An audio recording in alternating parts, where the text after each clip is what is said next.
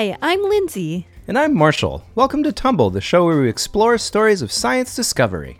This is a special episode where we're doing things a little differently. In this episode, we'll show you how you can interview real live scientists without even having to trap them. Yes, they will do it of their own free will. So start thinking of your science questions because we're going to tell you how to get answers. So Marshall, I have a secret. Is it where you hid the cookies? No. I've been looking for those cookies. I do hide them from you though. What is your secret? My secret is that I didn't like science when I was a kid. Why not? Well, for some reason I thought that science was just what was written down in my textbook, and my teachers had all the answers, and if it was hard for me to come up with an answer to a science question, I was just bad at science. I think that's something a lot of kids might think. Yeah, and it wasn't until I actually interviewed a scientist that I found out everything I thought about science was wrong. I realized that the reason scientists do science is because they're asking important questions that they don't have the answers to either. And that feeling of confusion that you had when you're a kid is actually the state that scientists are in all the time. Yeah, it's just they're way more comfortable with it. So getting curious and asking questions that have no answers is literally what science is all about. Like, I wonder why cats are so evil. And there really seems to be no straightforward answer. There's so many different theories that we have and we continue to test because it's a process, and the process can be really hard but really interesting. So that's why I thought it would be really cool to help our listeners interview scientists. I know a lot of scientists get really excited to talk to kids. Yeah, they love it, and it's so much fun to talk to scientists.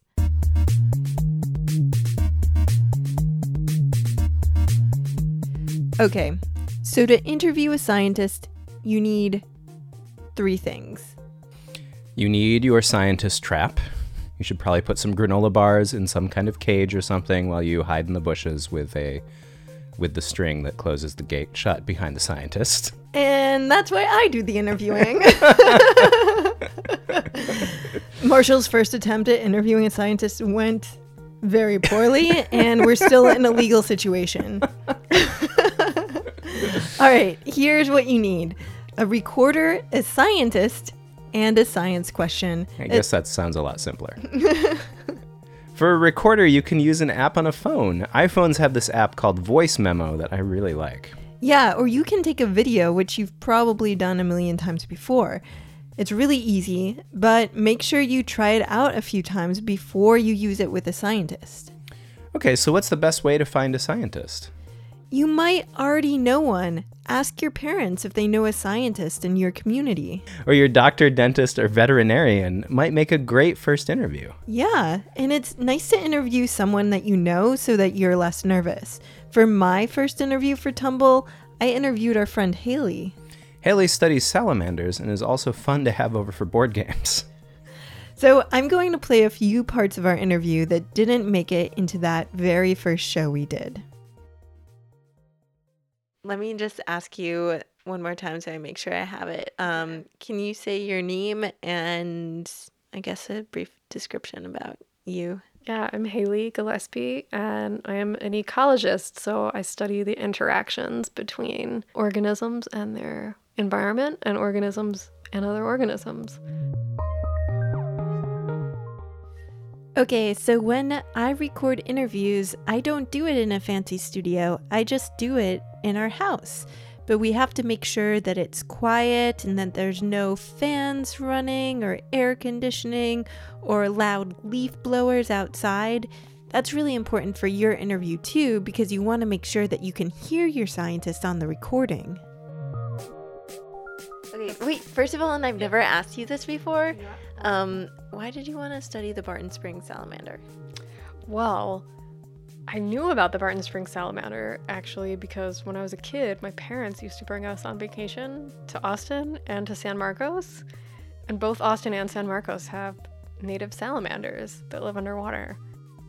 It's nice to have a list of questions before you do the interview.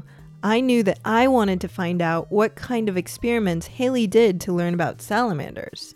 So how did you decide what question of the many questions that you could possibly ask about the salamander you wanted to look into and answer? Well, one of them is a really simple question. What do they eat? Don't be afraid to ask questions if there's a word you don't understand. For a long time, people thought they ate these little tiny crustaceans called amphipods. What's a crustacean? A crustacean is an animal like a crab or a shrimp or even a crayfish that has an exoskeleton.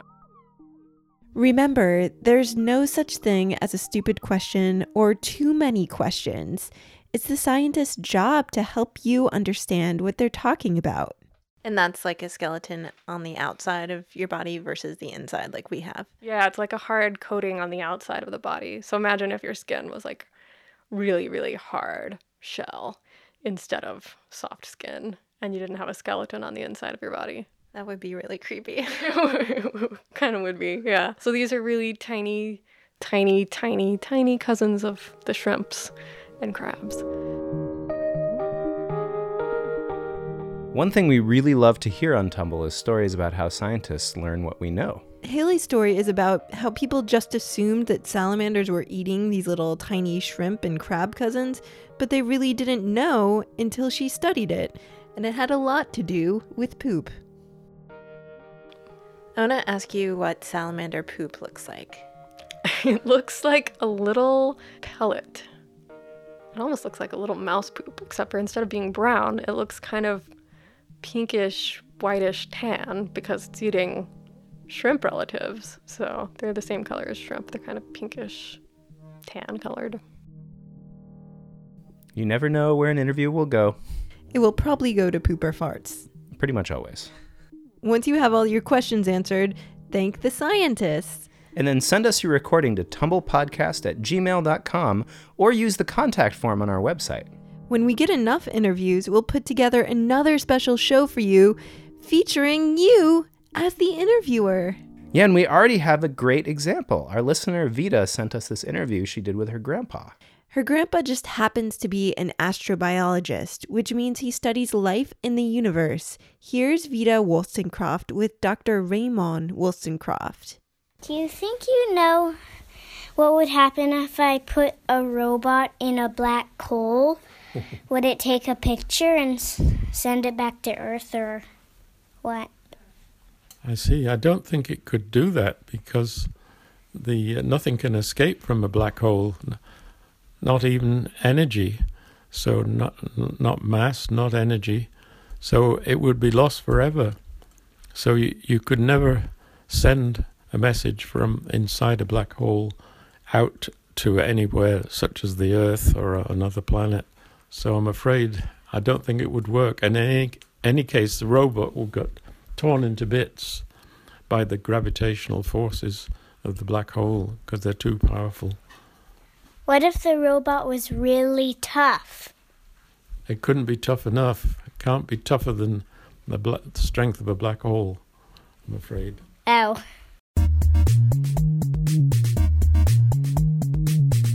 So don't try to send a robot into a black hole because you will lose your robot. And it will say, "Why did you send me to a black hole?" But it won't be able to say that because you'd already lost it. That's what it will be thinking, though. Yeah.